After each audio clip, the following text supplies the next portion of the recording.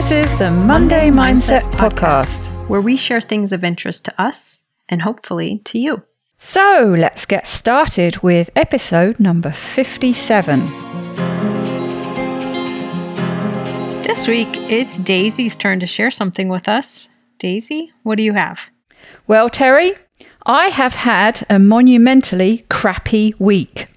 Oh, no. Which I'm going to tell you all about afterwards. But long story short, I've had a nightmare with my builders, which has meant that I've spent a lot of time sorting out building stuff. So I haven't had much time to be listening to podcasts. So it was a bit of a frantic scurry around yesterday trying to find an episode that we could talk about. So I went to one of my favourite podcasts, Rangan Chatterjee's Feel Better, Live More. And I listened to one. I have to say, his long forms are getting longer and longer and longer. It was 2.5 hours or something. And it was one of those ones that sounded like it would be great. And not that it wasn't a good interview and a good podcast, but it just wasn't something that was going to work for us.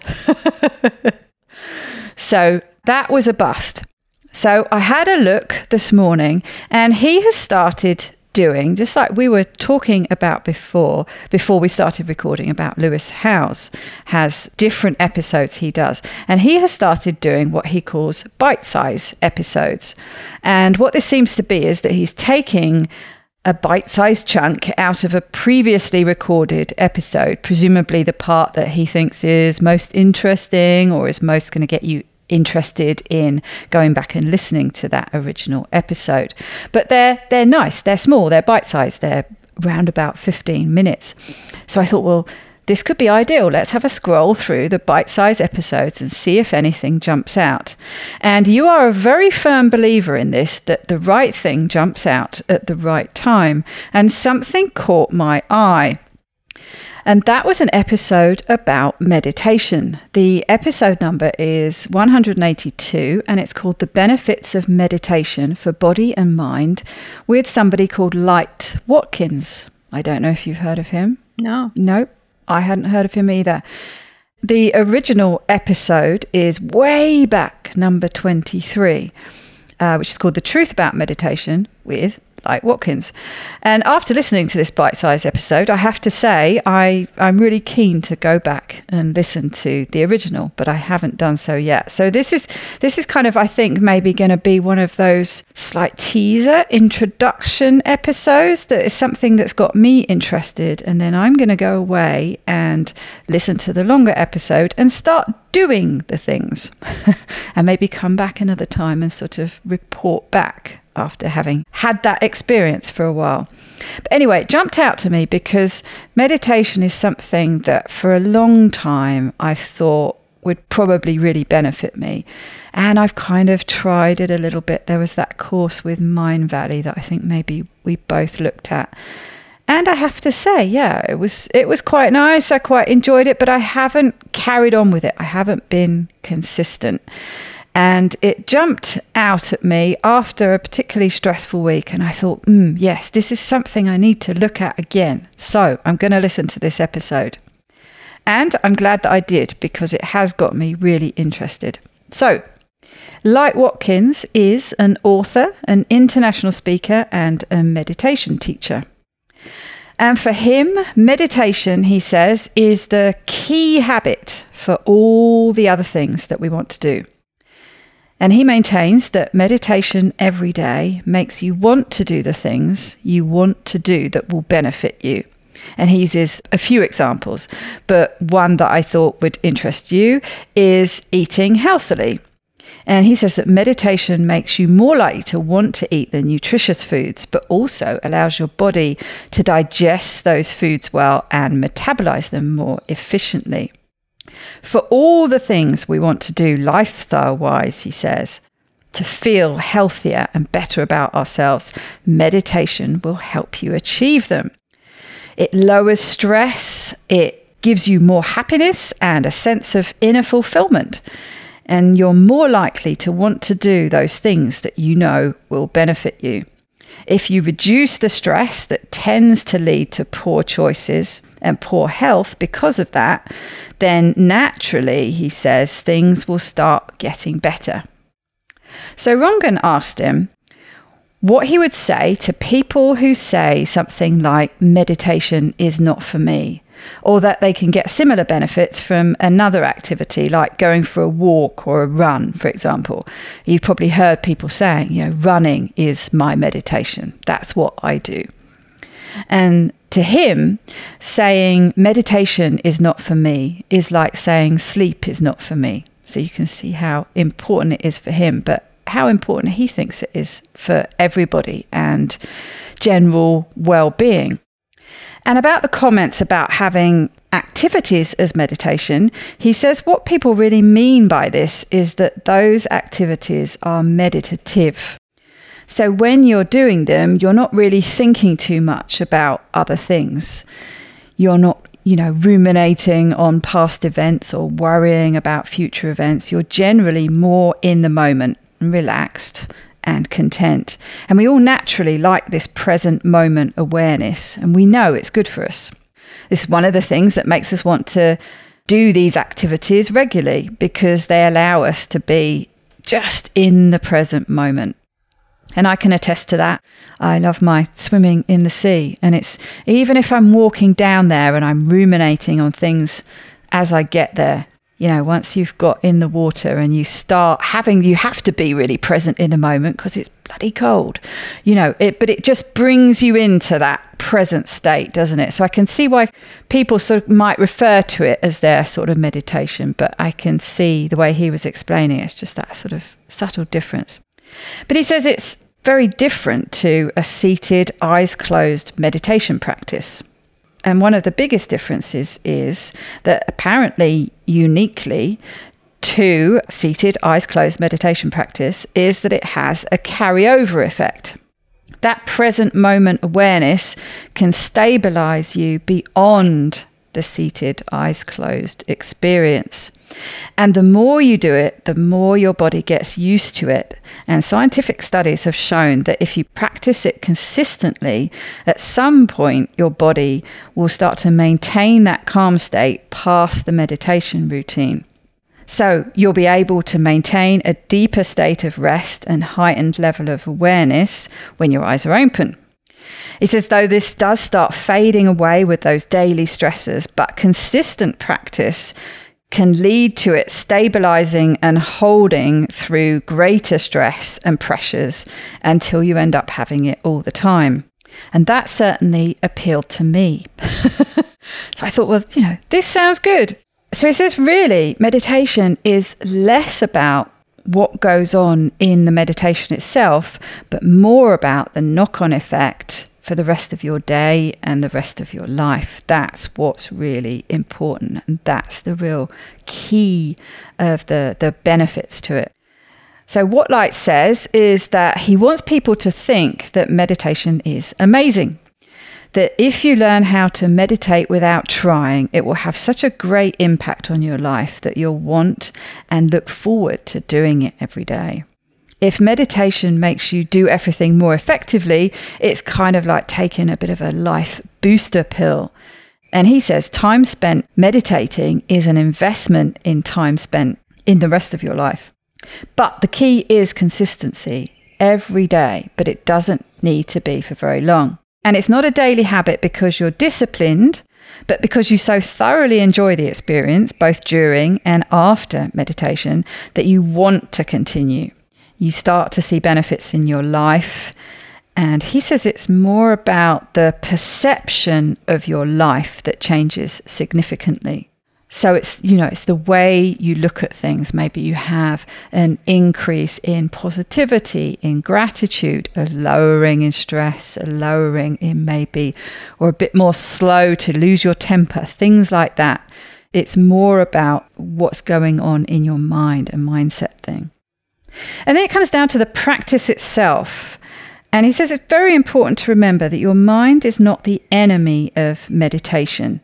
Most people think that their minds fight against meditation. This is certainly something that I've thought, that they have to reach some kind of mythical, still and tranquil state, this inner peace that maybe, you've got it in your head that you've seen other people talking about it. You've seen on movies, maybe.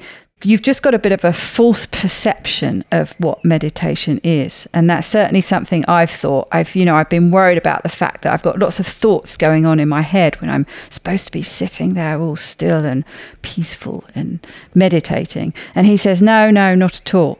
Actually, if you've got all these thoughts going around, you're doing it right. Says you should allow your mind to do what it wants to do. Start thinking about your mind as an ally and not an enemy when it comes to meditation. So it's not about focus or awareness on anything, because that keeps the mind pinned to surface awareness with activity going on in your mind. It says the trick is to treat every single thought you have as legitimate. When you have the attitude about your mind that all thoughts are okay, and it means that you're doing it perfectly, then it becomes easier. Normal thoughts are part of the experience. And they start talking about, Rongren talks about how people worry about having a bit of a monkey mind. But Light says, no, monkey mind is okay. And it's more than that, actually, that you need a monkey mind to do it correctly. You need to go through the monkey mind phase. And he says, knowing that takes the pressure off, that there isn't a right way. Your mind just wants to be happy and is looking through loads of thoughts to find that happiness. It says you can think a lot in meditation. That's okay. Just allow it to happen and the stillness will eventually come on its own. Don't try chasing it. And he ends the episode with saying that stillness will happen as a side effect of you celebrating your mind. I rather liked that. So I haven't talked about, and they didn't talk about, perhaps the ways into how to do it. That's what I'm going to go on to next. I'm hoping that that's what's going to be in the episode that this is a clip from. So that's where I said it's kind of a bit of a teaser, but it really jumped out to me at the end of a stressful week. And I know you're a very firm believer, as I said in the beginning, that the right thing appears to you just when you need it. So I think this is what I'm going to be going on to listen to and start practicing next week. Very good. And I would say that it comes to you when you need it because you attract it in. You attract what you are seeking by what you're focusing on. Well, I have so many thoughts, and you and I have talked some about this when we talked about the Mind Valley course with Emily Fletcher, maybe? Yes, I was trying to remember her name. It's called the M Word, I think. But Emily Fletcher, yes, that rings a bell. And I'm someone who is such a big believer in meditation, but I'm not someone who does it. And I know I fall into that category of someone, I say I don't do it well. And so if I'm not going to do it well, then I don't do it. But I think it's really about just a dedicated time. And one of the people who talks a lot about it is Abraham Hicks. And I've mentioned Abraham Hicks to you before, but one of the things they say about it is it's really just kind of downtime so that the thought doesn't have to be productive. You don't have to solve problems and things. And one of the things they recommend is having a sound. So when I would do this, I had an app on my phone that just had background sound effects. And not real distracting ones, just kind of monotonous ones, like a fan humming. And then you just focus on that sound. And then like 15 minutes later, you kind of come out of it. But it's not purposely disengaging from thought and getting rid of active thought and things. It's just focusing on this one thing, and this sound eventually kind of takes you out of your thoughts. Yeah, it's a good trick, isn't it? Without forcing yourself to stop thinking about things. You're just gradually putting your focus on something else. And it's reminding me, actually, yes, about her training was similar to that. And I can't remember whether she didn't have a sound. She would get you to focus on the word one, I think. Visualize it and hear the sound. But then allow thoughts to come as they came and allow them to sort of flow past, but just keep coming back to this one 1, 1. So a similar technique by the sounds of it. Just a gentle distraction without feeling like you're being forced to focus on something. Mm-hmm.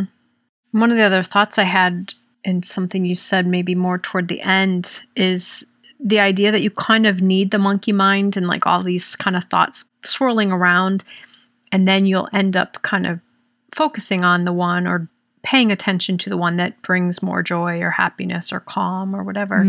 I often visualize what people are saying. I'm very visual in making sense of things.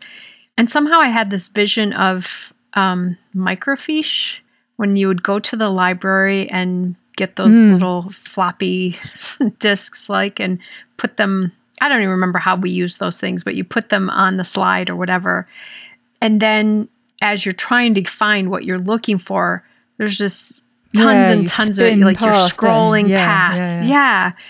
And it just reminded me of that, this idea that to meditate is really just kind of letting all of those float past, and then you will land on the place that you need to be. Kind of like what you said even about this podcast.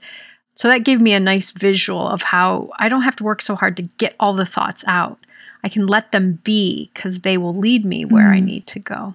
Yeah, I just like the fact that he said, it's part of the process and you're doing it right. It's a sign that you're doing it right. It's just, it's part of the process. So I'm really intrigued to hear more from him and hear what suggestions he has about actually, about the process and how he suggests going about it. I don't remember if we've talked about this before on this podcast, but in the past when I've learned some about meditation, there are some pretty remarkable effects of it. And one of the people who talks a lot about this is Joe Dispenza, and I listen to him a fair amount.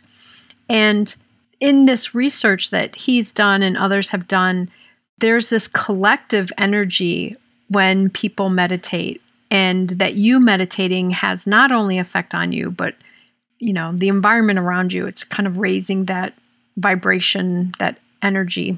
But they would have in a small town or something, a lot of people gathered. And I don't remember if they were monks or just other people meditating for long periods of time. And the effect was felt in the town. Wow. There were things that changed in the town that week to people who were not meditating. So just having this energy in town had a spillover effect. And so it doesn't surprise me then, like you said, in this episode, he talked about it doesn't just affect you in that moment. It affects you in the rest of your day and the rest of your life to be in that place and change your own, he didn't say it this way maybe, but to kind of change your own vibration. And that has an impact. Yes, and I think that certainly for me anyway is a real motivating reason to spend just something like just 5 minutes every day on something that could have such a dramatic knock-on effect. And I think that's probably the way to look at it, is to start with just a few minutes that doesn't seem like much. And Rangan was saying that he has an agreement with people who come into his surgery, and he talks about the benefits of meditation, and they will agree between them. They form a contract, if you like, that they have to agree to do it every day, but they set the time. So it might be, 2 minutes. He asks them, how long do you spend cleaning your teeth? 2 minutes. Right. Okay. So let's spend 2 minutes, but you've got to do it every day. Can you commit to doing it every day? And he says that almost without exception, those 2 minutes turn into 5, turn into 10, turn into a 15 or 20 minute practice every day.